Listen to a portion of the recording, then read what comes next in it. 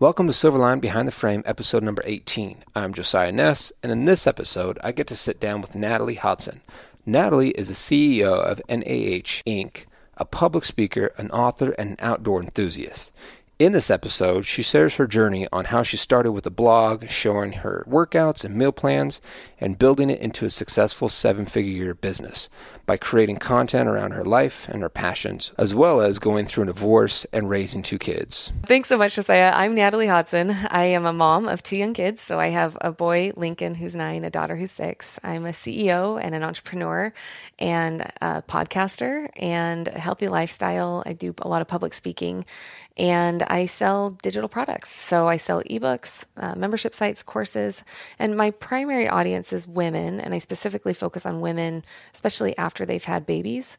And I started in the fitness space, and now my brand is focused more on personal development and creating a strong woman. Welcome, everybody, to the Silverline Behind the Frame podcast. Today, we have a special guest, Natalie Hodson. Right? Yep. Did I say that right? You got it. And I can't say everything that she does right now because she does a lot. She's all over the place, but we've been good friends for a while. And we're super excited to have her on the podcast because she's got a really cool story. And obviously, you'll hear that here in a second. So, Natalie, why don't you introduce yourself and tell people what you do? So my job's kind of unique. And thank you, Josiah, for having me. I'm really excited to be on the podcast. So a little bit about my backstory. I'll tell the quick version and then I'll kind of go back and tell the long version. But I always say I accidentally fell into the fitness industry. I was a history major in college. So if you would have told me like 10 years ago that I'm doing what I do now, I would have not even believed you. So I have 2 kids, a 9-year-old little boy and a 6-year-old little girl. And after I had my son, I gained 70 pounds when I was pregnant. I had 10-pound babies. So I was like way out here. Yeah. And really just as a way, so I was trying to figure out how to lose weight, and I did one of the free programs on bodybuilding.com. And really as a way just to keep me accountable, I, started a blog, and it was kind of like one of those things where I was really embarrassed to tell people I knew in real life about it. So I kept it kind of quiet, but I like to cook. And so I started sharing healthy recipes on Pinterest, which Pinterest back then is not what it is now. I was taking like flip phone photos and It was not good, but I started generating a lot of traffic to my website. I was getting like 30,000 people a month. So I was like, well, if I'm getting all this traffic, I might as well monetize it. So I went online and got a personal training certification. But honestly, like I got probably the easiest certification you can get. I always say I'm not if you want the really advanced, smart personal trainers, don't pick me, but I'm really good at the basics and getting people motivated. So I started writing ebooks, training programs, and they started selling really well, and I was doing well. And then I went through a divorce about 4.5, almost 5 years ago. And so the divorce kind of took a while to get finalized. And so I stopped selling pretty much everything because I didn't know how assets were going to get split. And so the divorce got finalized, and I got the business as my half of the divorce, and it was really scary. It wasn't that long ago.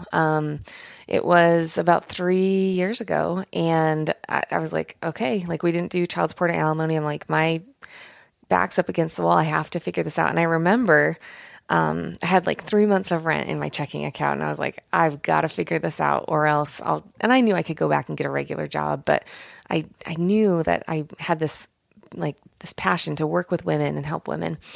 And so I started learning about internet marketing, and I just started seriously like geeking out. And that's my personality. When I get excited about something, I'm like all in, And I read this one book called .com Secrets, and it's about internet marketing. And I started opening the page, and I was like, oh my gosh, these are real secrets. So I pulled a notebook out, and I just started writing, how can I apply this to my business? Turn the page, how can I apply it to my business? And I looked at my Google Analytics, and I was like, well, what is my audience telling me that they already want from me?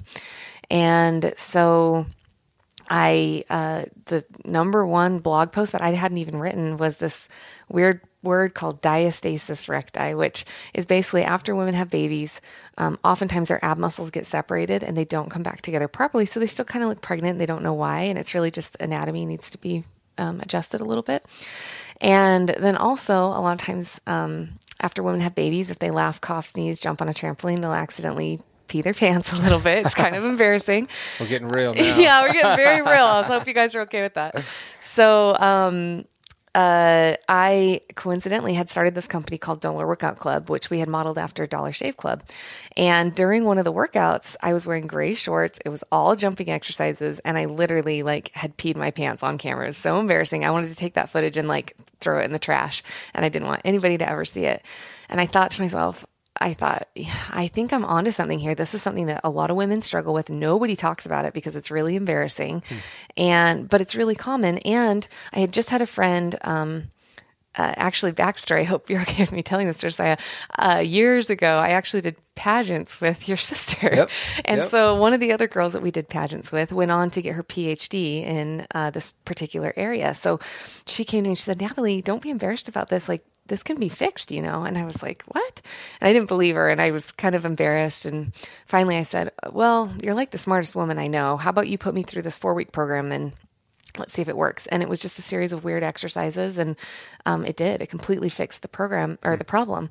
And I thought, oh my gosh, I know that if I was struggling with this, so many women must be struggling with it too. We need to write a program. So I remember it very clearly. I reached out to that doctor the day after Thanksgiving. We started writing the book the day after Christmas, and we launched it January 31st. So it was like a month from the time I had the idea. And we launched it, and it was crazy. And in 4 months, we did over $1 million of a $37 ebook. Wow. And then all of a sudden it was like, whoa, this is exciting. And my whole life has changed, because fast forward a couple months before then, and I don't know, I'm sure a lot of people listening might relate to this. It was like a time in my life where I'd just gone through a divorce. I felt like not only was I actually broke, but I just felt very broken. I wondered what value do I have to give anybody, or is my life always going to feel like this? And so it was really cool because I said I was going to do something and then actually did it. And it was this it was like this, I don't know, it was like this, it started this process that I have now of setting little tiny micro goals and then allowing that to build your confidence and in the successes and the failures, Mm-hmm. And so anyways, then all of a sudden it was holy cow, we have this multi-million-dollar company, and it was just me in front of my laptop. And I was like, I need employees, I need customers. We're getting 300 emails a day. And I didn't, wow. My brain, I can't organize a spreadsheet to save my life. I couldn't respond to emails fast enough. Mm-hmm. So I had to learn how to hire employees. And then we had that quick up, and then things kind of went down and stabilized for a while. And I had to learn how to run Facebook ads, and I had to learn how to build funnels and do email sequences and all this stuff that, mm-hmm. like I said, I was a history major in college. I didn't know what the heck I was doing. And so I made a lot of mistakes in the process. We hired some people that I've learned the value of having a good attorney and having contracts in place. Mm-hmm. And now we're at a pretty good, stable place where we've continued to launch lots of other ebook programs. So I wrote a pregnancy training program. I wrote a crockpot cookbook. I have a 4-week shred program.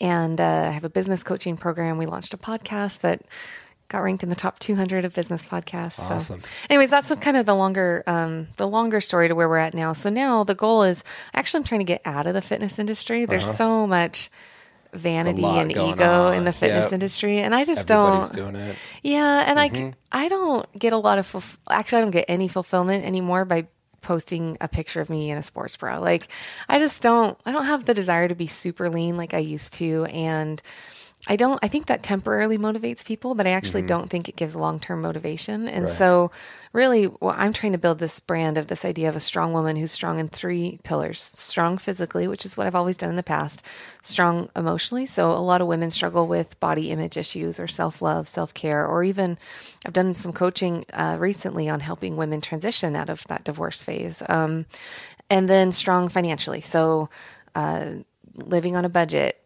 getting out of debt, building businesses from home. And so those kind of 3 key pillars are what I create all my content around now. Yeah. No, that's super cool. Yeah. How did, kind of going back to when you developed the book uh-huh. and then put that out and then it just all of a sudden exploded. How, how did you put that out, and how do you think it gained all that traction? Was it just completely organically? Was it like Totally. through Amazon, or like what was Yeah. that? How did that happen? Those are awesome questions. So it was kind of twofold. So part of it is that I already did have a really big audience, and I had done that just through blogging. And in fact, I almost had this chip on my shoulder, like, I'm not going to spend money on Facebook ads because I built this without any money behind it. And really, that was kind of a naive mindset because there is a lot of value in running paid traffic to your content. Right. So I had this big audience of about 500,000 people, and I think it was about 400,000 then on Facebook, and about I don't know. And this was what, 3 years ago? 3 years ago, and that's really the glory days of Facebook ads. Like Right. Facebook doesn't convert as well as it used to. Yeah. And so I started to really look at all the data, and I started making data-driven decisions. So, for example, if I knew that I could I could run a Facebook ad and acquire a customer. Well, let me take a step back. So I knew on average, somebody would come to my website, an ebook was $37. And then I'd offer things like, we call them order bumps. So it's kind of like when you order off Amazon and then they say, you might also like X, Y, and Z. Right. So we do that on our website. So that increases your total cart value, the amount that a customer is going to spend with you. Yeah. So for me, my average customer spends about $54. And so I knew, okay, if somebody spends $54, I'm willing to spend $25 through Facebook ads to acquire them. That's like walking up to an ATM, putting in $1 in, getting $2 back. Like, I'll do that all day long because it's not a cost. It's just an investment. It's a cost to acquire the customer. Yeah. So I started looking at all my conversion rates. And so I use a software called ClickFunnels that I sell all my programs through. And I like that software because it gives me all the statistics right in front of me on one screen. So I started looking at, okay, I know that from these Facebook ads, I'm converting, a certain percentage are going to go to the website. And then from the website, I have about a 30% conversion rate. Of the 30% conversion, I know 10% are going to take the order bump. So I started just looking at the numbers. And once you know your data, you can actually just back end into the math. So once you know how much it costs you to acquire a customer, then you can set a budget for how much you're willing to spend. And it kind of just became a numbers game from there. So we run mostly Facebook ads to answer your question. So Facebook and Google works okay. And then actually Pinterest works really well for us right now. Awesome. And I bet you that would work really well for you too, because you have such good photos. I am not the artistic one. Like, I always joke, if it was up to me, my house would look like a bachelor pad. Like, I didn't decorate my house. I'm not good at that kind of stuff. But we started, so Pinterest is actually the world's third largest search engine. So there's Google, I don't know if it's Yahoo or Bing, but then Pinterest is third. And it's all women, which is my demographic. And so I was like, gosh, my audience is on Pinterest. Like, we need to figure this out. And we kind of, at first, it was a lot of mistakes, like a lot of trial and error.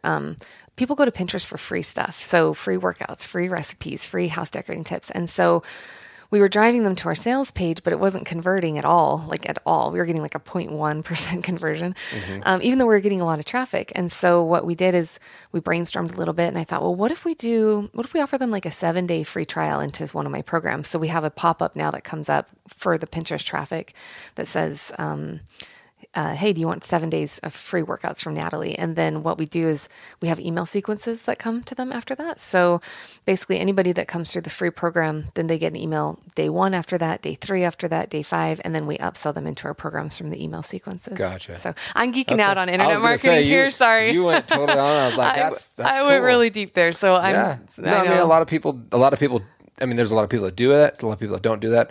And I feel like there's a lot of people that are in that smaller portion of like, how do you jump into that? And like, how do you find all that information? How do you, obviously there's a lot of trial and error, and there's a lot of money that comes with that as well. It's like, you got to pay to play kind of thing. Yep. But then you're going to, it's just like anything. You're going to pay a bunch, and then like, hey, that didn't work. So you got to switch it, and okay, now I got to pay. Okay, that worked, kind of go back and forth. So one of my secrets is, I think sometimes people see people who have an audience like mine, a big audience, and they get intimidated by that. Like, of course you could do that, Natalie, because you have a big audience. Right. But actually, you'd be really surprised. Some of the smaller accounts are actually just as valuable because they have much higher engagement. So an account like mine, Facebook suppresses. So on average, people only, like, I get maybe 10% of my audience actually sees my posts unless I'm willing to pay to boost it. And so oftentimes smaller accounts can be really, really valuable because you have a ton of engagement. And so that's where I always tell people to start is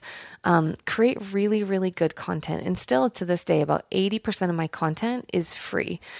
And I always am thinking in terms of what would be good shareable content, right? So you can put a post out there that's just kind of bragging about what you do or a highlight reel, right? But if you can craft it in a way, so a lot of times, and this is kind of like internet marketing psychology, is that a lot of times people will share content if it increases their perceived status. So that's why funny memes get shared, right? Because people share it and they're like, oh, my friends are going to think I'm funny because I shared this funny meme. Right. Or like really good heartfelt posts get shared a lot because people think, oh, if I share this, or like really intelligent posts sometimes will get shared because people are like, oh, if I share this, it's going to make me look smart. Like I agree with that person.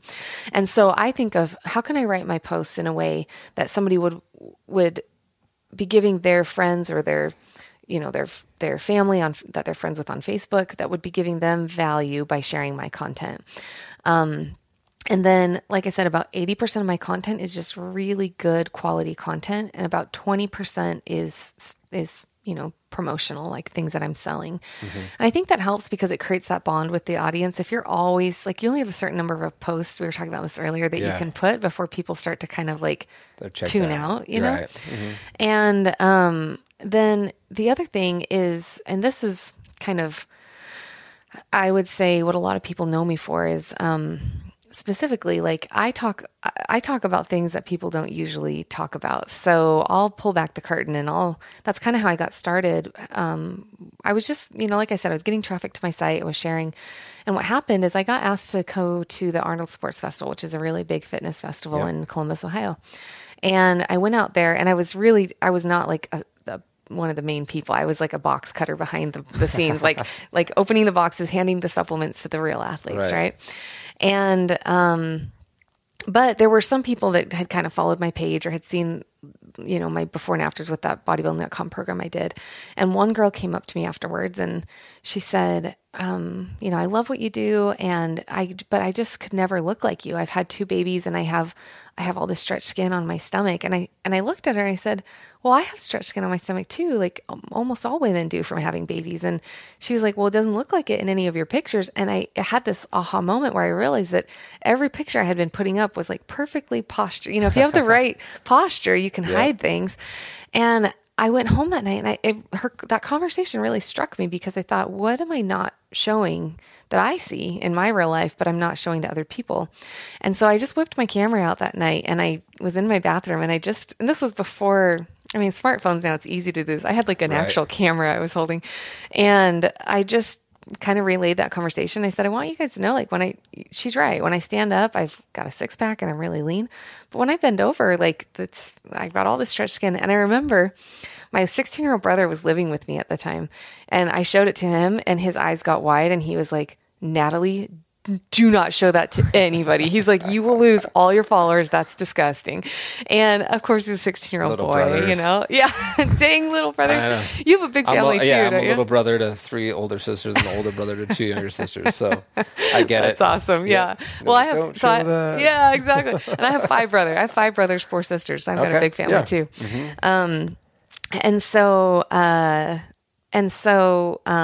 Anyways, I didn't listen to him and I posted it and it was really, I remember that was one of the very first vulnerable things I shared and I was so scared to post it. Like I remember I hit post and I couldn't even look, like my hand was shaking and I didn't look for like 30 minutes. And then I came back and there were just comments getting poured like crazy. And I, remember this was probably 8 years ago. And now I feel like people share this kind of stuff a lot on social media, but that wasn't shared back then.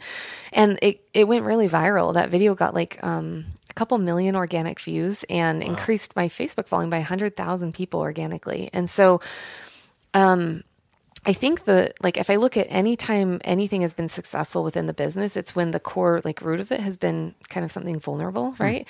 Yeah. So the Abs Core Pelvic Floor, that program really took off because I had a video of me peeing my pants, I mean, that's embarrassing. Like I had to have like a real heart to heart with myself before we launched that program and say, okay, Natalie, am I willing to tell the whole world that you used to pee your pants, But Right. I talked about the stretch scan. I talked about at one point we were $170,000 in student loan debt. And I've shared that story and kind of how we followed Dave Ramsey's program of living on a tight budget and like taking every side job imaginable. And we paid that off. And I've shared stories. So I grew up, my mom was in and out of prison most of our life. And, I shared that story in a podcast actually. And it was times 10, the most downloaded podcast we've ever had, because the thing that's interesting is like everybody's family has some form of dysfunction. Right. And, but we all hide it because we don't want people to think that like, we have it together. We have our stuff together. And the truth is, and I learned this from somebody named Brene Brown, and her work like changed my life. And she said, once you own your stories, those stories no longer have power over you. And I believe that wholeheartedly. And like, she teaches that shame and vulnerability can't survive together. So, and shame is the belief that you're not good enough or you're not capable of change. And so with my business, what I've tried to do is infuse vulnerability into my products, into the way that I talk to people. And what it does is it actually reduces the amount of shame that people feel. And so by default, you're teaching them that they are good enough, that they are capable of change. And, the thing that's funny about vulnerability is that a lot of guys, especially, are like, no, I'm not vulnerable. Right. I'm a man. I'm not vulnerable. And so another way to say that is just be real, right? Like for you guys, showing some of the behind the scenes stuff that happens on your trips. Like I'm sure you have so many crazy stories of like mistakes that have been made. And when you're willing to really pull back the curtain and show the mistakes, the journey, that's when people feel connected to you and to your brand, and they start to trust you. And so from a consumer, from a business standpoint, when people trust you, they'll buy from you. Right. But it's a fine line between trying to be authentic to get customers and actually just genuinely being authentic. Right. Totally. And so how did that, as far as kind of going back to being vulnerable, and because I feel like a lot of people will have that thought of, they want to put out some kind of content, but they don't think that they've done anything or can have they don't have the experience, or like, how can I can't give anybody advice because I don't feel like I've done enough to do anything, or leave, putting out different kinds of content, stuff like that. How did you take that and like, hey, I just, here's my story, and you use it as like that kind of platform and putting that stuff out and like, hey, here's what my process, or here's what I've done. But, like the fitness stuff like that, people think that, oh, you have to be at the top to start sharing how to get there. But people that aren't, like, how did you make that? Totally. How did you start putting that stuff? So the thing that's kind of interesting is I think, and I still struggle with that. It's like imposter syndrome, right? Like I'm not good enough. And I think the most important thing is actually just to get that idea out of your head, because the truth is, and it's true, like if you look at Hollywood too, in movies, right? People don't necessarily love like the person that always has all the success. People love, like, why do people love Rocky? Because you saw like his struggles and his failures along the way. Like, why do people, for some reason, this movie popped in my head, the movie Cars, like with Lightning McQueen, right? Like he actually didn't even win the trophy cup at the end, but people still love Lightning McQueen because they saw the journey that he went on the whole entire way. And so what's interesting is like, whether it's in a movie or whatever, it's not like the characters that you love, it's not necessarily because they won, right? It's not necessarily because they were successful. It's because you saw them like falling down, dusting their knees up, standing back up, falling down, dusting their knees off. And that I think is the fastest way to build a quick audience. And so what I say is there's a message in your mess, right? And so there's relatability, and like people can see what you're doing and be like, wow, like I want to do that, but they're the ones actually out there trying. Right. And that in itself can be inspiring to other people. Like when I first started, I wasn't a chef, but I started sharing recipes just because I like to cook. I wasn't a trainer at the time, but I started sharing, and I wasn't sharing, like I try not to go outside of my scope of expertise, right? So I'm not going to pretend that I'm like, can give doctor advice or anything, but what I can share and what I am really good at is how do you get motivated for a morning workout? What are some 3 things that you can do to help with that? You can lay out your clothes the night before. You can set your alarm with like positive messages is the title of the alarm, right? Yeah. You can have your water bottles ready in the morning. So what I did is I knew I wasn't good at everything. So I didn't try to pretend to be good at everything, but the things that I was doing well at along the way, I shared that. And then I shared the stuff I was struggling with too. And it's so interesting because when you're the one being vulnerable, it makes you feel small and scared and like it's scary, but to everybody else, it looks brave and courageous. And, Wow. And so when you're the one sharing, you're going to be like, oh my gosh, people are going to think they can't follow me because I failed yesterday. Right? But the truth is that people actually see that as like, wow, they failed, but they stood back up and they're trying again. And like, that's what gives the hope and the encouragement and the motivation to get people to like rally behind you. Yeah. You know? Huh. That's super cool. Yeah. I like, cause you don't hear that kind of stuff at all. How do you translate that into, obviously you've been doing that for a while, because it sounds like you started trying to get through that mindset.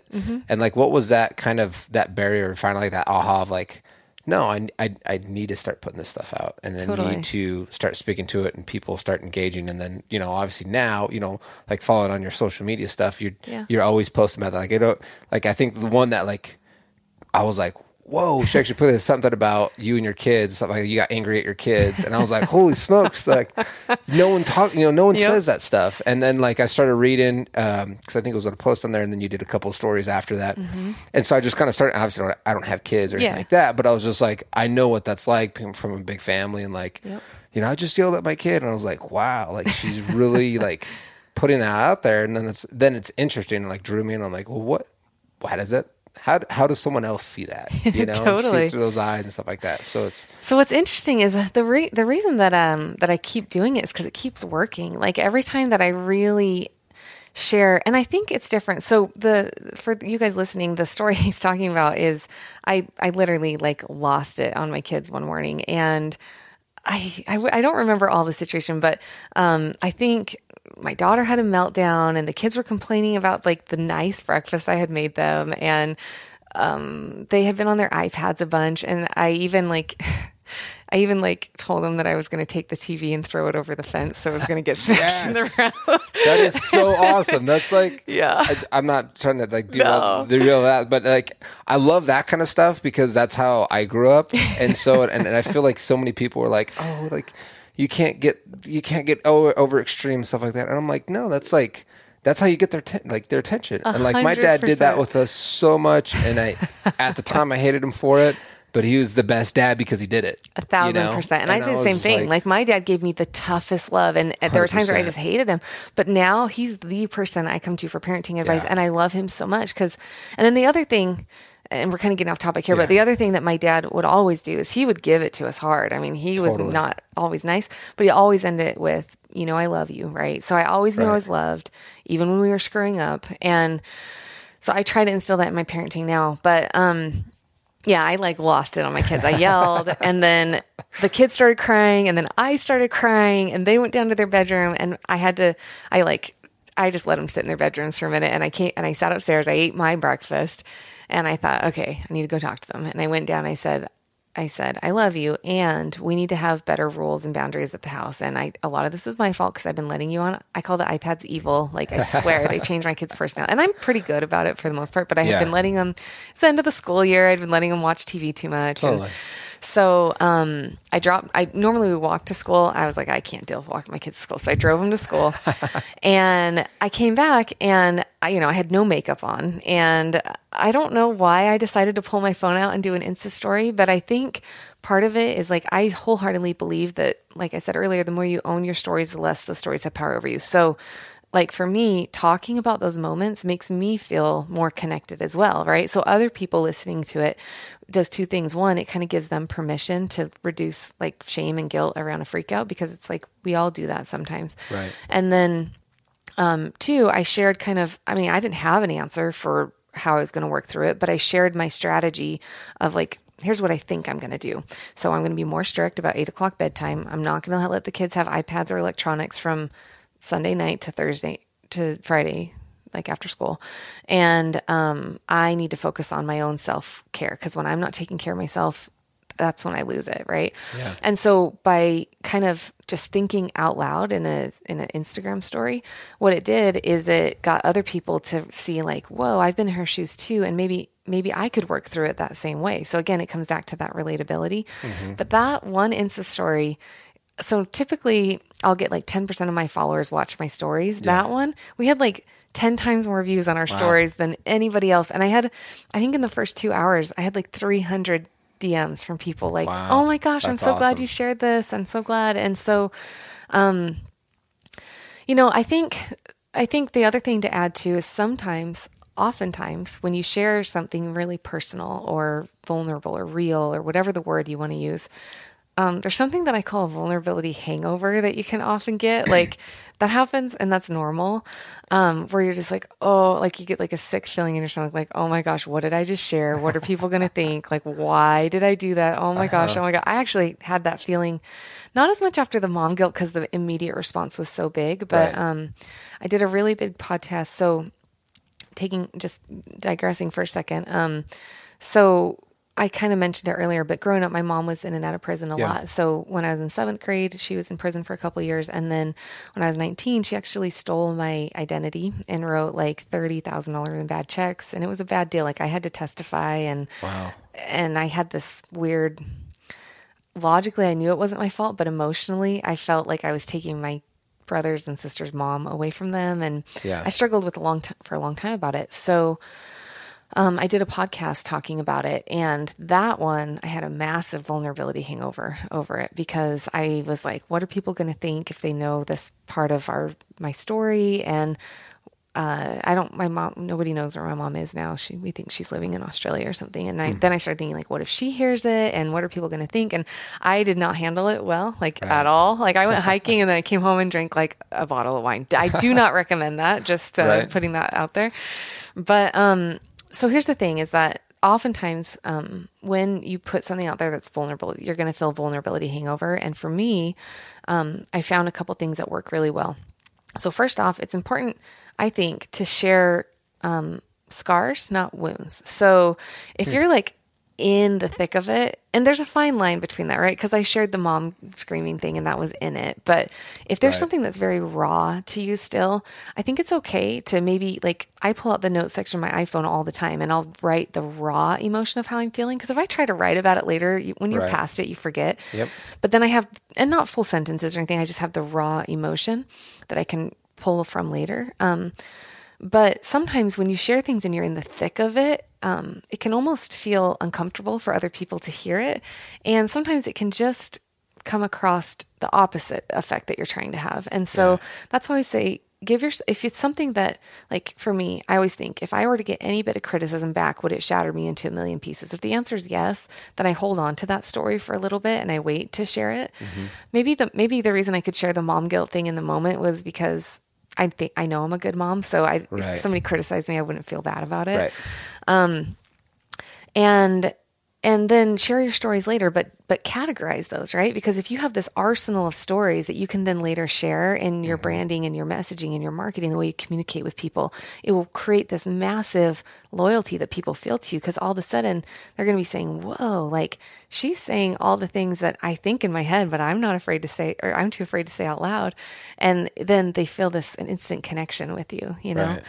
And so, I mean, that's the angle I've taken. I know there's a lot of other people that have had success sharing just the perfect side of things, but I kind of think this is like a shortcut way to grow a quick brand and loyalty. So like if somebody's just starting off, and again, remember, you always have to go back to 80% of your content has to be really good content, right? Mm-hmm. And that's like real life. Like we don't go around being vulnerable 100% of the time. It's like 80% we're just normal. And then maybe 20% of the time we'll open up and share like the real stuff.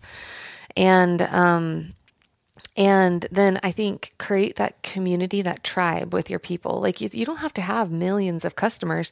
You have a handful of customers that you go really deep with. And then maybe you have the first product that you bring them in on. And then down the road, they see value in you and what you can offer. And then you upsell them to the next level of I call it a value ladder, right? So you walk them to the next level. They get tons of value. Then they want to buy the next thing.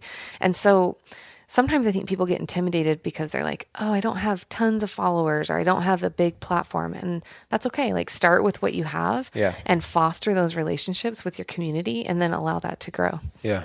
That's cool. So did you, kind of going back to the earlier days, Yeah. did you have any of this stuff in mind? Like, did you more so on like building a brand and a business and doing that full time? Did that ever cross your mind when you were younger or in, up until you started doing this stuff? Was that kind of Totally. like, were you like, oh, hey, I want to have my own business when I grow up? Was that in there, or was it just kind of you've kind of started going to it and rolled through it? And Yeah. So, no is the short answer. Like, if you were to have told me, oh, you're going to be an influencer, I'd be like, that's dumb. But, going way back, I mean, so when I was a little kid, I was really tall for my age. So this is a crazy story because now I have a 9-year-old and I'm like, how did I do that? So when I was 9, I lied about my age and I said it was 12 so I could get a paper route because you had to be 12 to have a paper route. And I'd get up every single morning at 9 years old at 5 a.m. and they'd have a stack of newspapers on our door and I'd fold them, put the rubber band around. Wow. I would get my mom's old bike trailer and like fill it with newspapers and I'd ride my bike and throw the newspapers out. And so I think I've always been like, I always joke I'm a busy bee and not everybody likes that about me because I'm always got my hand in a million things. But I've always enjoyed working. Like in high school, I had 3 jobs. In college, I worked a lot. But as I got older, I started to realize like in the past, I've been using my time for money, right? So hourly wage, and I was a good worker, but there's a cap on that. Right. And then, after college, I got married when I was really young, and my husband at the time he's really smart, so he got accepted to all like Harvard, Stanford, Carnegie Mellon, and so he went to grad school at Carnegie Mellon, and he'll say the same thing. Like if he were here in this room, he would say the same thing. Like he got the degree, but I wrote like 80% of his papers probably. So I got a really good education from it. Right. And so I was just working in sales at the time. And then I got pregnant and I had our first son. And so I was just a stay-at-home mom and I was really happy with that. Like I see a lot of value in raising your kids and being there for them in the young days. But what happened is, basically I came from a really poor family and so did my husband's family and, was really poor. And for us, we felt like education was the way out of that. And so, we didn't have a way to pay for school, especially mostly it was grad school that was really expensive. And so we just took on all this student loan debt. And at the time, it was like everybody takes on student loans. It's not a big deal. Well, then you graduate and all of a sudden we had this massive burden on our shoulders of these big student loan payments. And my ex-husband at the time, he had a great job. He was working for ExxonMobil, really good salary, but we lived in Washington, D.C. at the time. So rent was crazy expensive. Yeah. Our student loan payments were like $2,500 a month. Wow. And this was, 10 years ago. And it was like, he came to me one day and he's like, you're going to have to go back to work. Like, we can't dig ourselves out of this debt without you working. And I had a 2-month-old baby at the time. Wow. And I was like, gosh, I couldn't imagine putting him in daycare. And also daycare is really expensive out there. So that's when I started learning about Dave Ramsey and geeking out on everything that he taught. Cool. So I took on like every side job imaginable. Like we have pictures of me mowing lawns with the baby like tied to my back. Yes, and awesome. and I babysat. Like, so I had another little boy the same age as my son that I watched. And we lived, I was in charge of the family finances. So we lived on like this teeny tiny budget. Mm-hmm. And every single penny we made and saved just went to paying off that debt as fast as possible. And then at the time, my aunt was selling, it was a direct sales company called Scentsy. So that's like wax and warmer candles. Yep. And they hadn't really been introduced to the East Coast. And so this is a funny story too. So I thought, well, maybe I could make some extra cash doing that. So I sat down, I said, well, I'm only going to do this if I can approach it like a real business. And so I sat down and I gave myself 6 months to make like a real full-time income. And I wrote out, and so I made my husband sit on the couch at the time and I had like P&L statements and projections and like a whole business plan basically for how I was going to grow the Scentsy business. And I did. I didn't do home parties. I would travel and I'd go to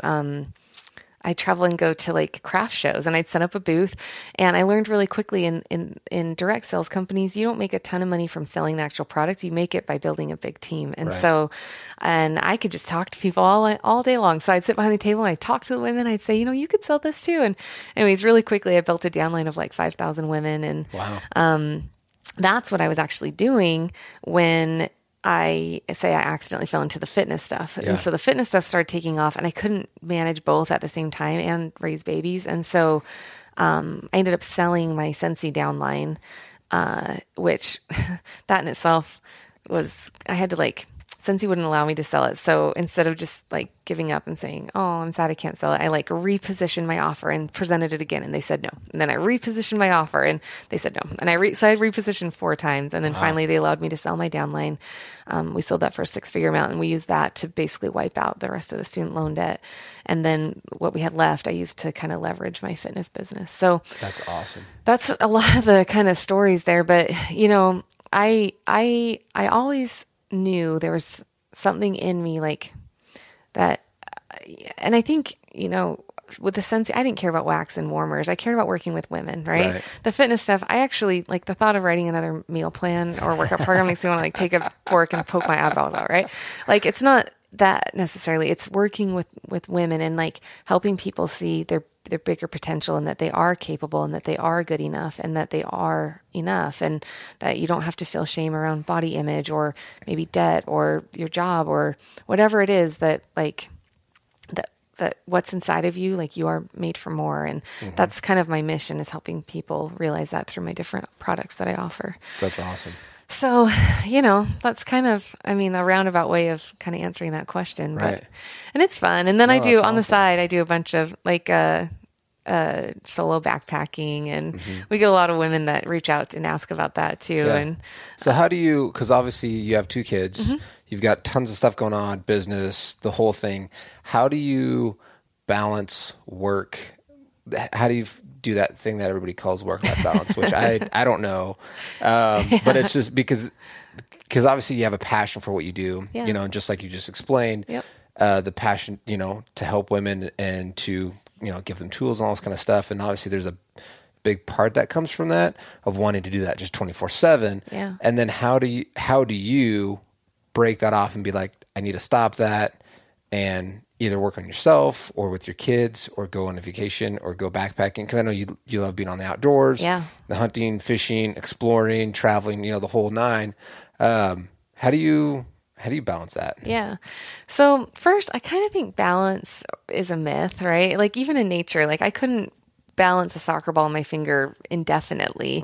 Right. And even in the seasons, like we have change. And so one of the ways, somebody told me this analogy one time and it stuck in my head. And it was like, if you look at the most beautiful symphony ever, right? You have the woodwind instruments and you have the drums and you have, what are my other instruments here? Your strings, right?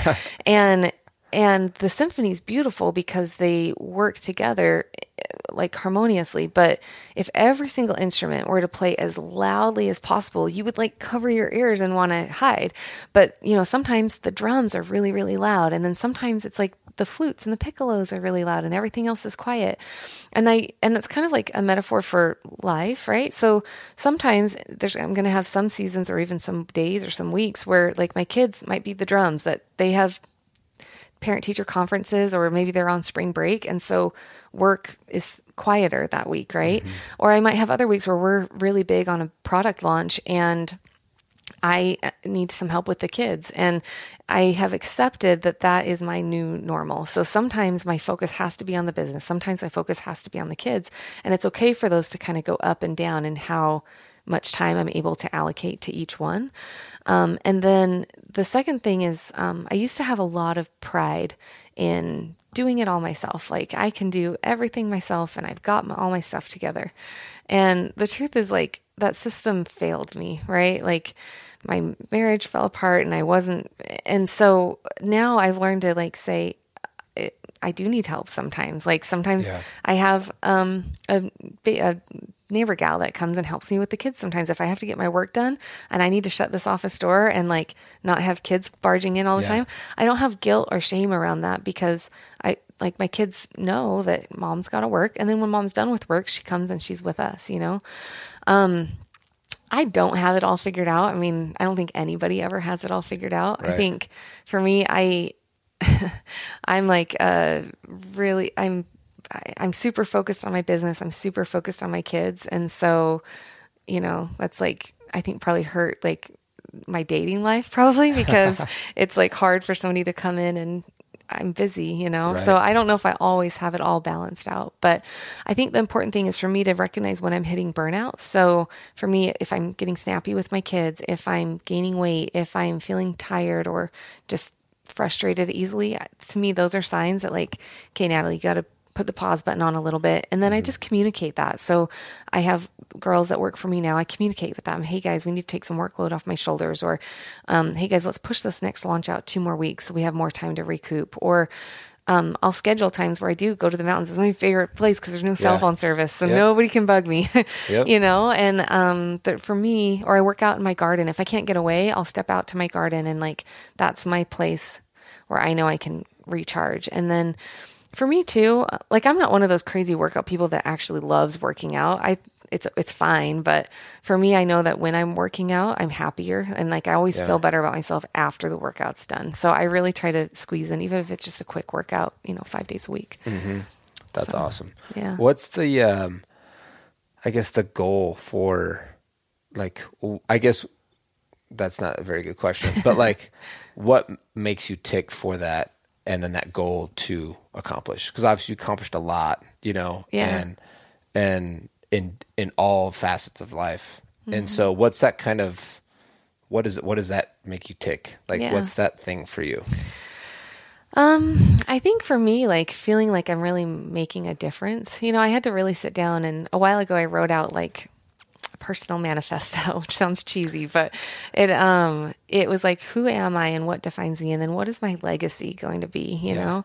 And honestly, at the top of the list is just raising 2 really good kids. That's like, to me, number 1, most important. But number 2 is like, I do believe that I can communicate and connect with people. I know that's kind of like my superpower. So if I can use that in a way that can positively like make a difference, like we probably get, I don't know, an email a day from somebody saying like, you changed my life. Like, cool. Awesome. I had one woman that just emailed us earlier this week, and she said, you have completely changed the way that I view my body. Because I talked a while ago about how, like, even right now, long story, it's on this medication, blah, blah, blah. I gained like 20 pounds. And I was talking about how if you can't love yourself when you're 20 pounds heavier, you're not going to love yourself when you're at your dream weight, because you're always going to find things to pick apart. And so the best, like, the strategy that I have is just look in the mirror and say, okay, this is where I'm at right now.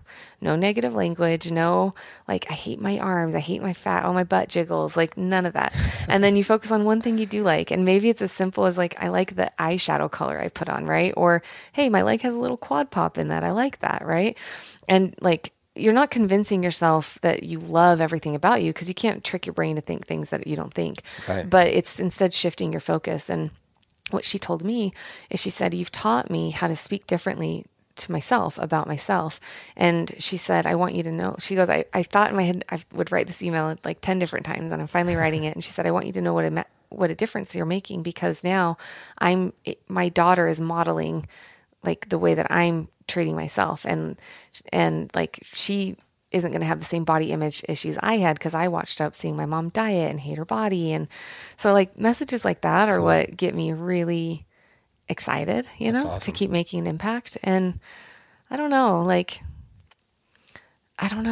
I just have that hunger inside of me to like make a difference, and do what I love and create a lifestyle. Like, I have a lot of pride that I have 10 women here in the Valley that work for me, and awesome, they like their jobs, I hope, if they're listening to this. But we haven't, in 3 years, I haven't had anybody quit. So cool. That's good. And I have a lifestyle that I love. Like, I work my butt off, but I also get to pick the hours that I work, and I get to build I was showing Josiah my garden in my backyard, and I was joking, like, I'm not a carpenter, so I just like YouTubed how to build garden beds, and it worked out pretty good. And it's a really nice garden. Yeah, growing up with my mom, always had a garden, and so seeing so many different gardens, she has a really good garden. Self-sufficient, which is pretty well, cool. And you know what? That's what we were talking about earlier. Is that's kind of my I don't know. I always joke I'm a secret prepper, right? Because I just think there's something to be said about knowing how to grow your own food, hunt your own game, like process and preserve your own meat.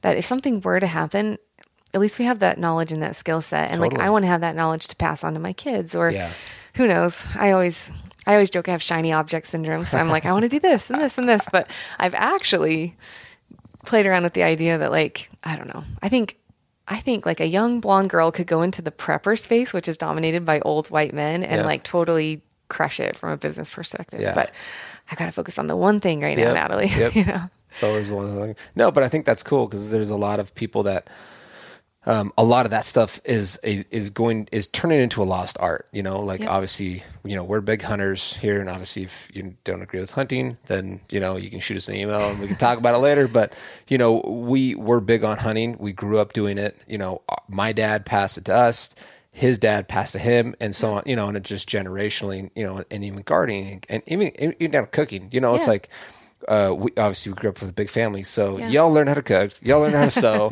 you know, iron your own clothes, you know, wash, you know, everything was taught. And now in this day and age, everybody wants someone else to tell them or do it for them, or, you know, they want to buy that time. But that kind of stuff is being lost, you know, just growing. Like I have a little garden that my mom helped me start, and then like she made it awesome, and then, you know, she takes off to Alaska in the summers, and so she like left it to me, and it's like, the only thing else left is raspberries because they just grow on their own. Don't have to do anything. But it's like one of those things. It's like you learn how to and hunting and you know, growing your own food and surviving. And I agree with you. It's like, I'll say there's a lot of men that do that. So if a woman did that, that would be super cool, you know, and totally dominate that space for sure. Well, and you know, kind of a funny story. So I'm one of 10. My mom's one of 8. So we have like tons of cousins, right? So every year we have a big family reunion where everybody just brings a tent and we go to like a big space. Super cool. Yeah. And so every night, like 45 people? No, it's like 200 people. Jeez. And it's like a huge compound almost. That's so awesome. And then like every night we have a talent show. So there's a talent show, there's a Dutch oven cook-off, and then every single night a different family member teaches a different survival skill.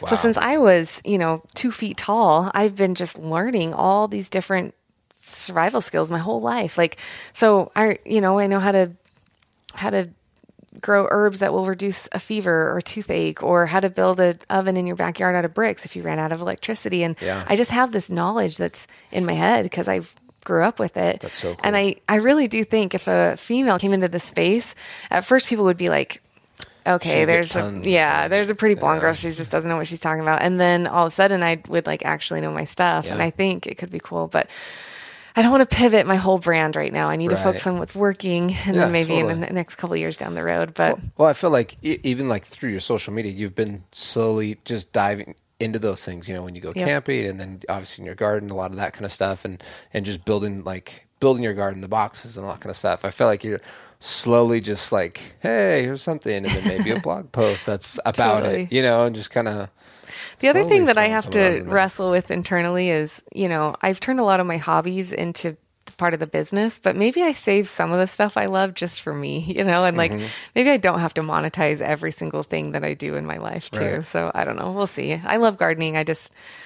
We'll see. Maybe a couple of years down the road, that'll be an avenue for sure. Have you felt like going off the hobby, monetizing, turning it into business? Because obviously that's what me and my brother done. Yeah. It was a hobby for forever, and we just kind of did it, and then it just kind of happened, you know, and just like, hey, we should turn this into business, because we had a bunch of people asking for us and like, hey, what's your name? You know, like, we don't have one.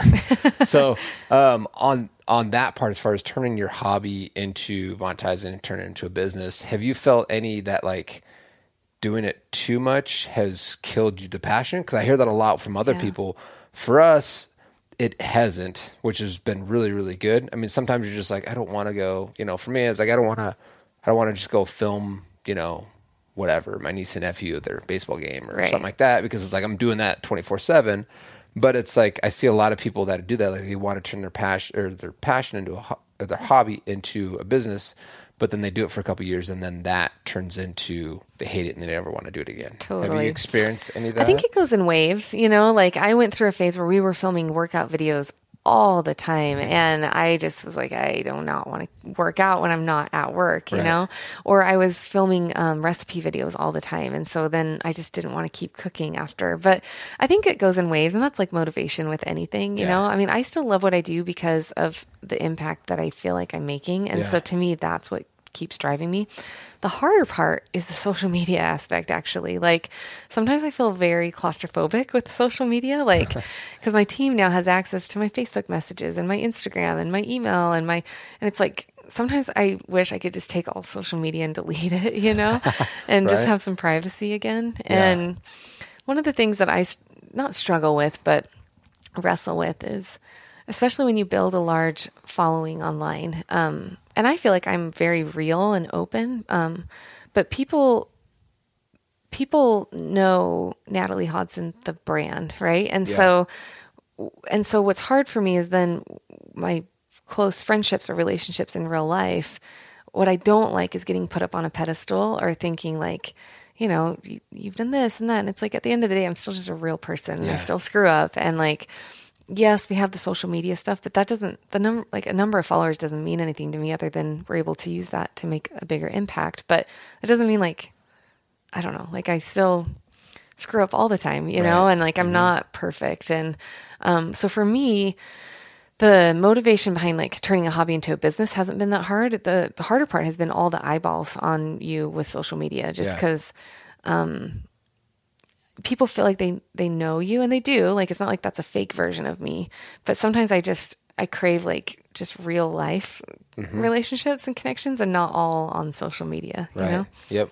How? So I'll put this out there. I struggle with, especially lately, is like posting more of either like work that I've done, where I'm at, you know, because I travel all the time in these cool places, and I get a lot of people like, I just want to see more of like what you're doing, like day to day and all this kind of stuff. But for me, it's just like, I feel like that's too, I'm trying to like just brag or boast about, you know, it's just like, that's just, I don't feel like that's my personality. That's what I don't like that, because I see a lot of people that do it, like, oh, this is me. And I'm like, yeah, cool, whatever. Yeah. Like, you know, but because I know, because kind of like what you're talking about, you post a lot of that kind of stuff where you're at, you know, like when you're in New York, I was like watching every day. I'm like, what is she doing?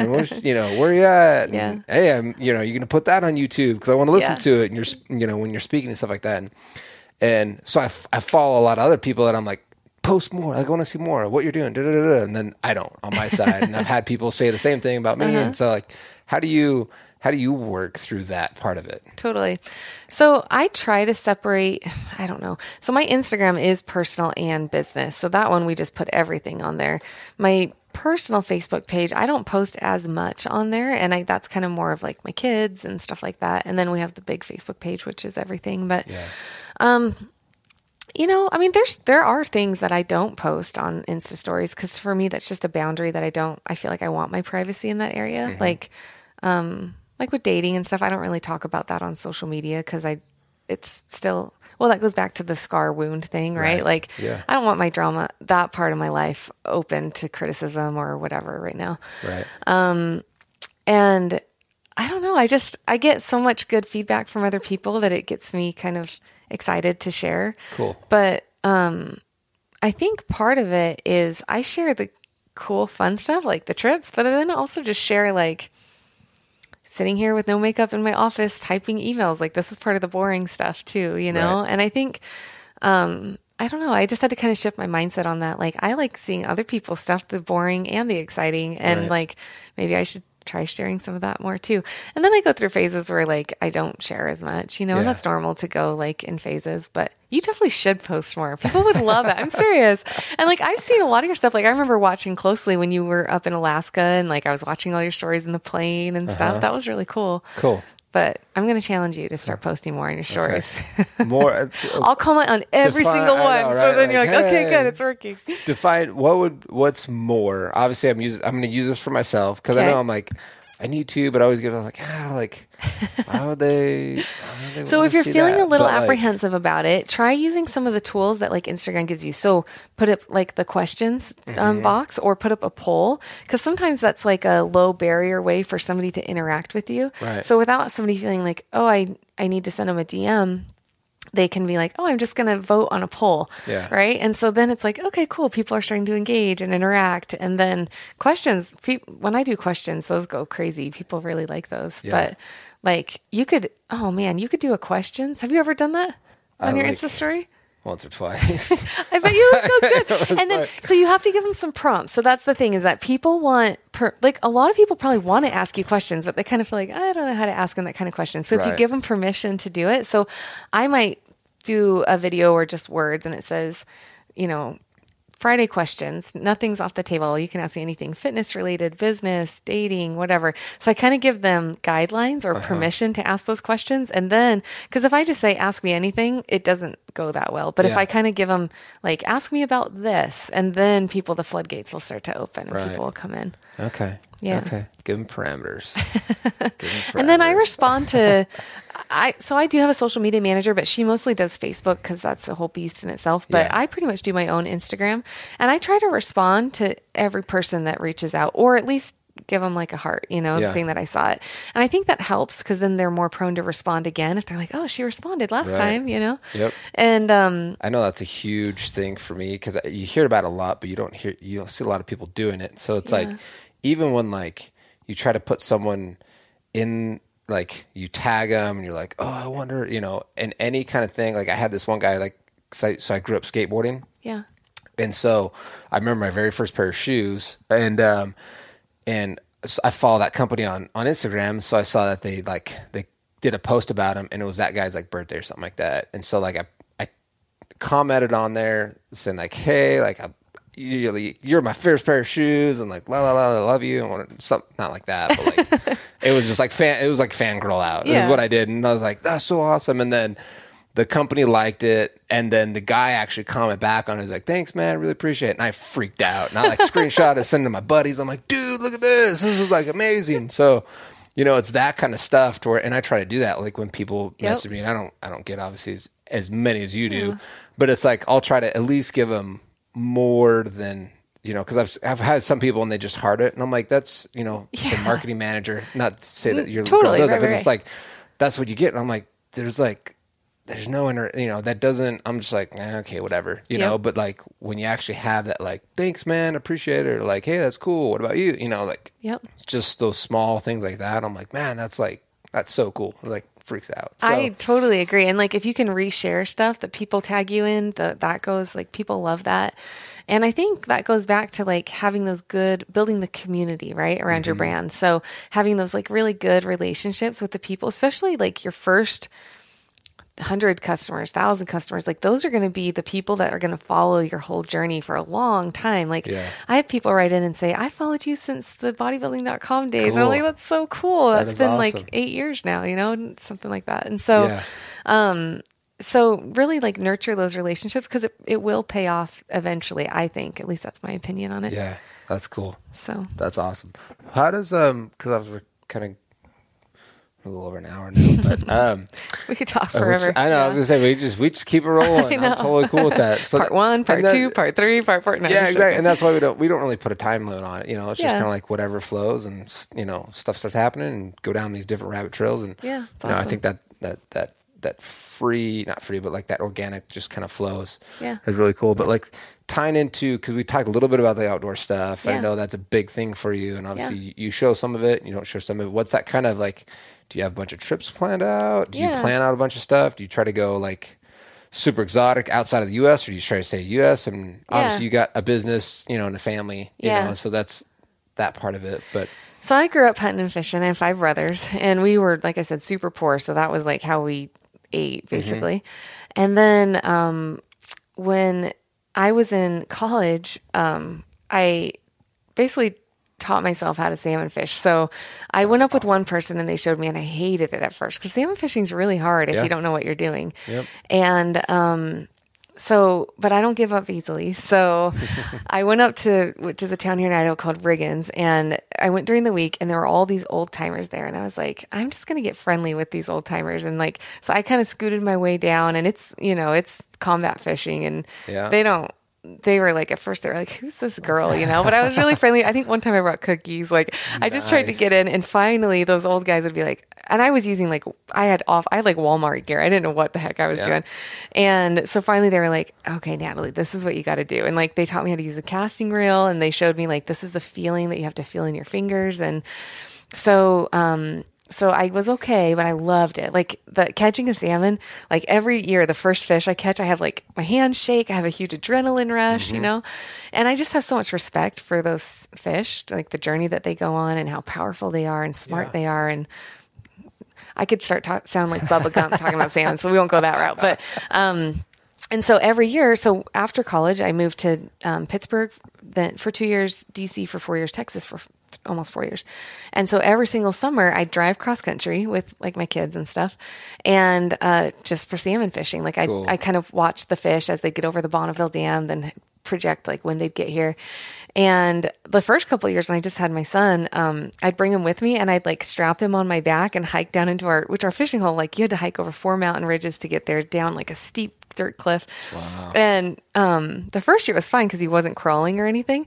And then I would tie him to the front of my chest and tie the fish to the back and carry them out, you know. That's and awesome. we have pictures of me gutting fish with babies on my back. And then the second year he could walk. And so I hiked an umbrella stroller down there and I tied the stroller to the tree and Yes. I buckled him in the stroller because those rivers are dangerous. You know, Right. the kids don't know the danger of water. And so that way I could get my salmon fishing in. And That's so he cool. wasn't he like to this day, he's like, Mom, you tied me to a tree so you could fish, you know?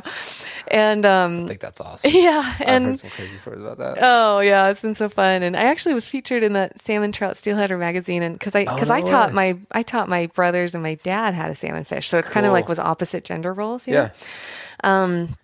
And so I actually held this Idaho state record for salmon for a while. It got rebroken, and then I had the state record for sturgeon too, for white sturgeon. Wow. So I've done a lot of hunting the last couple of years, you know, elk, bear, deer, but I pretty much stick to Idaho. So I did some solo backpacking. I actually had this idea that I wanted to hike the Appalachian Trail, and I did.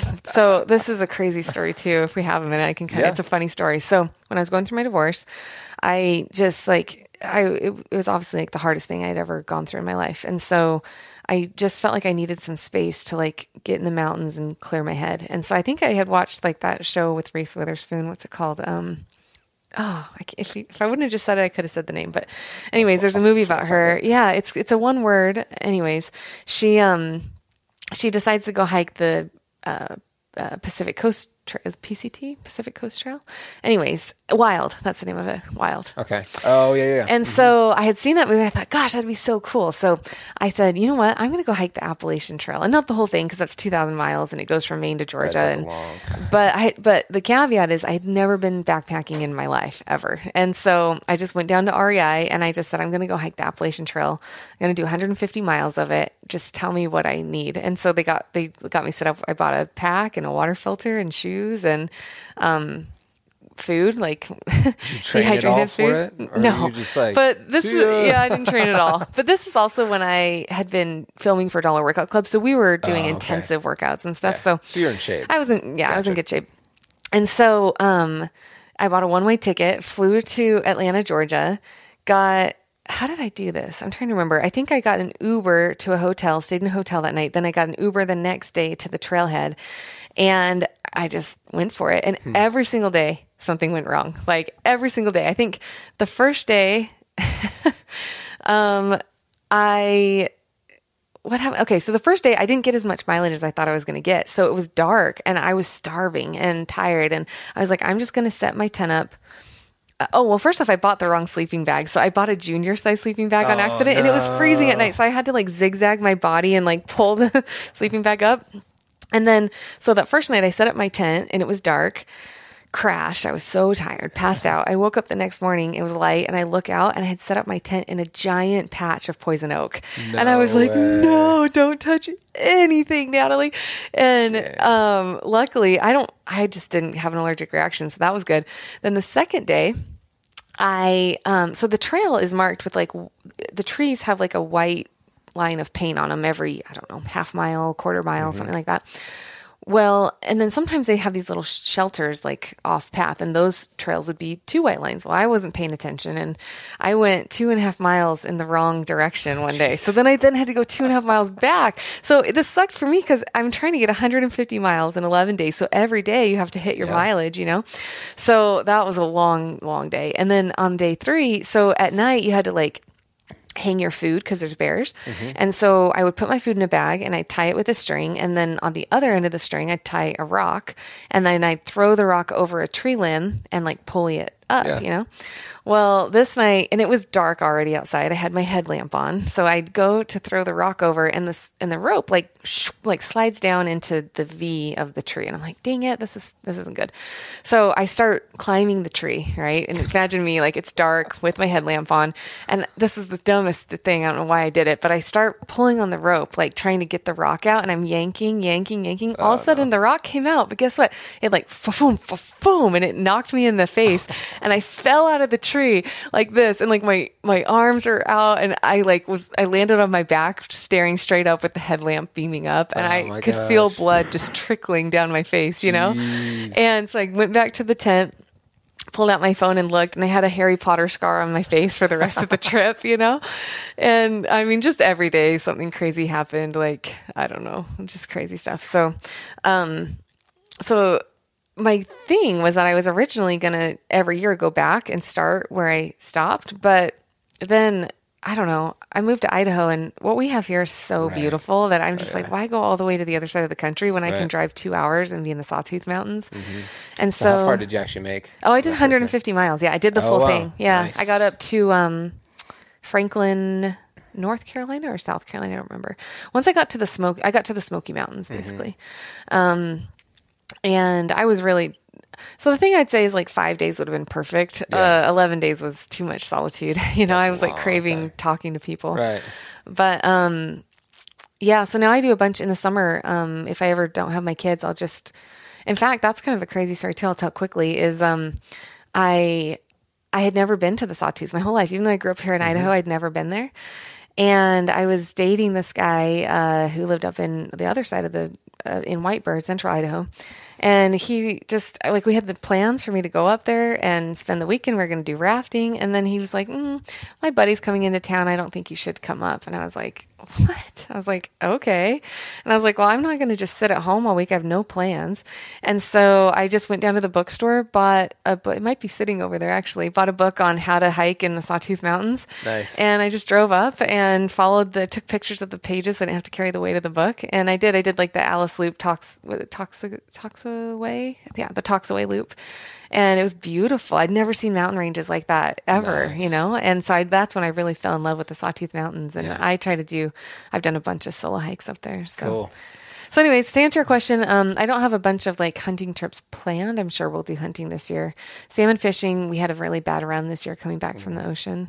I'd love to go to Alaska. That's like bucket list for me someday. So. Got to make it up. Alaska's fun. Yeah, I know. You've been there so much. Yep. I know. Because you grew up there, didn't you?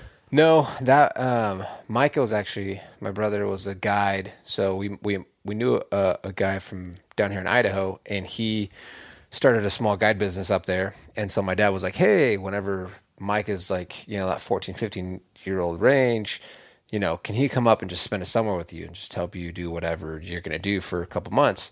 He's like, yeah, for sure. So he, to make a long story really short, he ended up going up there, I think when he was 14, kind of fell in love with it, did that for 3 years until he, each summer until he graduated. And then he moved up there and was there for 7 years, I believe. And so he became a guide. And so he guided that whole time. So from that, we went up there once, but then him and my dad bought some land up there pretty close to where the guide outfit was at.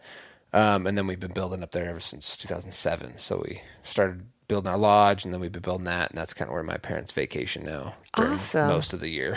That's so cool.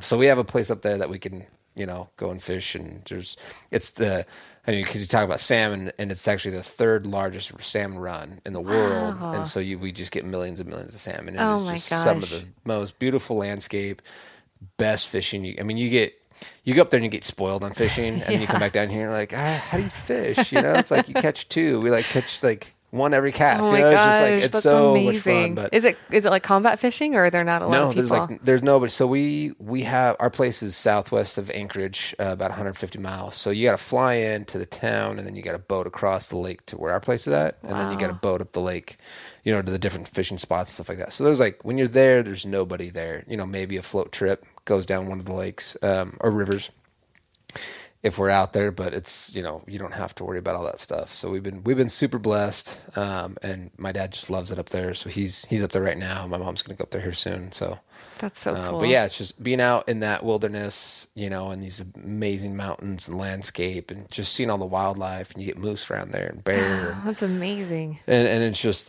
so cool to be out there. And it's absolutely, I mean, the only thing you hear is planes just going, like every half an hour you might see a little bush plane come flying through, and it's just like so peaceful and wow, so much that's fun. amazing. So that's we have a lot of fun up there. But, yeah, I bet. But yeah, being out in the wilderness and being out in those places, and you can just kind of unplug, and phones don't work, and you can just, either, what they say, find yourself, or just kind of unplug from everything, and just, you can go through whatever and just well, I enjoy honestly it, think some of my best ideas have come when I'm in the mountains, especially I like hiking to hard places because it's physically challenging, but then it's like you said, there's no cell phone, there's beautiful views, there's solitude, there's nature. It just changes your positioning, it like makes you really grateful for like what you have. And like even, I don't know. I even think living here in Idaho, we take so much of Idaho for granted, like we definitely do. Having There's those kind so of views, here. just 2.5 hour drive away. Like, Yep. And I don't know, the fact I didn't even ever experience that till I was 30, it's like crazy, So yeah, it's nice that we have all this. Like I said, like we've taken it for granted, and like you just don't know until like you go out of your, the valley here and exploring all these different places. And have you been to City of Rocks yet? Over on So East side? I went there in high school actually, Okay. but it's been a long time since I've been there. Yeah. I think we were racing or something and their cross country okay. team stopped, but Yeah. it was cool when I went. That place is awesome. Amazing. Just It's those- like it makes you feel like you're on a different planet or right. something, you know? These giant boulders that are just huge. And you're like, where did, how, And even just here, like 2 hours in almost any direction, and you're into some cool country here, Yeah. I love Idaho. Yep. Idaho's a great place. But you don't have to move here if you're Yeah. looking to. Just you Yeah. stay wherever you're at. Don't move to Idaho. We're Don't not move. plugging it. Yeah. We're not saying move here. So many people are moving here right now. So a it's lot of the ridiculous. locals are like, no, don't move here. Yep. I hate it. It's awesome. Anything else you want to think share? I that's mean, it. obviously we can go down Oh my tons of gosh. different rabbit trails, and and obviously all good rabbit trails. But like, Yeah. we can go down a bunch. No, of it was stuff, good. but- We went, I kind of geeked. I do that sometimes. I get all excited about something and I geek out on like the internet marketing piece. But the biggest thing I think is somebody's listening, and maybe you're in a situation like I was where you go through like a big life change, right? Or maybe you just know that there's something inside of you that you want to create, but you don't know how. I think the biggest thing is just like, don't be afraid to get started, right? And I think a lot of times we get paralyzed by perfection because we'll see, like, even somebody might go to my website and be like, oh my gosh, that website's so beautiful. Or I might look at your guys' Instagram page and be like, I'm not even close to as good as they are, But like, I'm sure if you were to pull out your very first shots, like they were probably not very Horrible. good, right? Don't look down on Instagram, please. And like my website, if I could show you guys the very first version, it was all black. It had white Arial font. Like I was taking Nice. flip phone pictures. Like it was terrible. And like even like my phone right here, right? It's the iPhone X, like the 10. But if I were to have the iPhone 1.0 in my left hand and that phone in my right, you would look at the first iPhone and you'd be like, yeah, that sucks, right? But like they had to have the 1.0 version to know what to improve to do the 2.0, to know what to improve to do the 3.0. And if Apple would have been too scared to put out the 1.0 version because people wouldn't like it, or it might not be as good as what they saw in the vision, like it never would be where it's at now. And so I still have to remind myself of that. Like it's easy to compare yourself to everybody else out there and say, well, they're so much better than me, or they're so much, but the thing is like, you have your own unique voice. Like there's a million people that are better trainers than I am, better cooks, better whatever. But like my brand was built because I had a unique voice, right? And that's what I would encourage you guys listening. Like find the thing that you're good at and like focus like deeply on that, geek out on that, right? Because that's what's going to separate you from everybody else in the crowd, the thing that you're passionate about, the thing that you're naturally best at, right? And like go deep with that, and don't worry about the critics. It's not the critics who count, right? Don't worry about like comparing yourself to everybody else out there, because first off, most social media is fake anyways. Right. And secondly, like you will get to that point, but until you put the first thing out there, you won't even know what to improve to like get better. So that would be my encouragement to you if you're listening, is like just get started. If you some of the books that helped me at the beginning were .com Secrets, which I mentioned, by Russell Brunson. Some of my favorite books I'm rereading right now is Atomic Habits. That book is like, it's all talking about 1% improvements. The person that I follow the most on podcast his name's Tom Bilyeu. He was a founder of Quest Nutrition, so Quest bars. Okay. And it's built it to $1 billion company, sold his shares in the company. Now he owns Impact Theory, so Josiah can see this. I'm kind of weird. I have like handwritten notes all over my house. It's like really weird.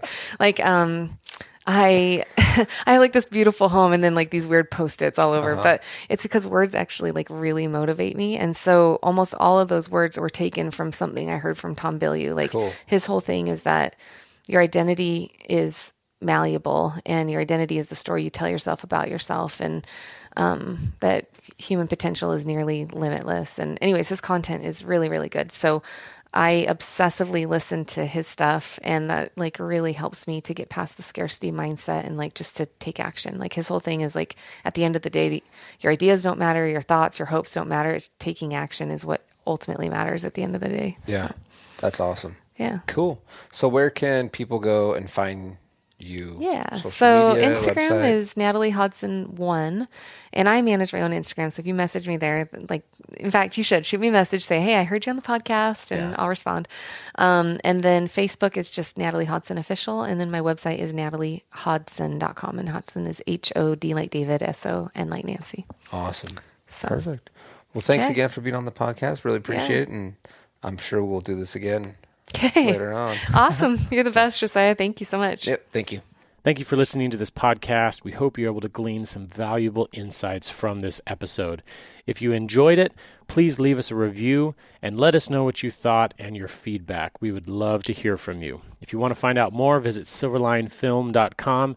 You can also find us on Instagram and Facebook under Silverline Films. And we look forward to seeing you next week on Silverline Behind the Frame.